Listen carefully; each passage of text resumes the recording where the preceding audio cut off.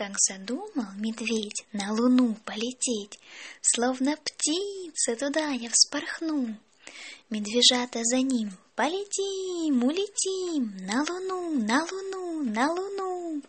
Два крыла им ворона дала, два крыла от большого орла. А 4 крыла им сова принесла, воробьиных 4 крыла.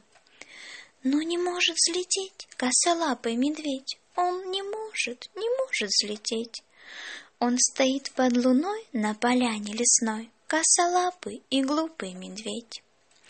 И взбирается он на большую сосну и глядит в вышину на луну. А с луны, словно мед, на поляну течет, золотой разливается мед.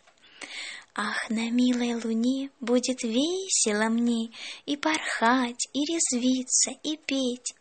О, когда бы скорей до луны, до моей, до медовой луны долететь! То одной, то другой он лапой махнет и вот-вот улетит в вышину. То одним, то другим он крылом шевельнет и глядит на луну.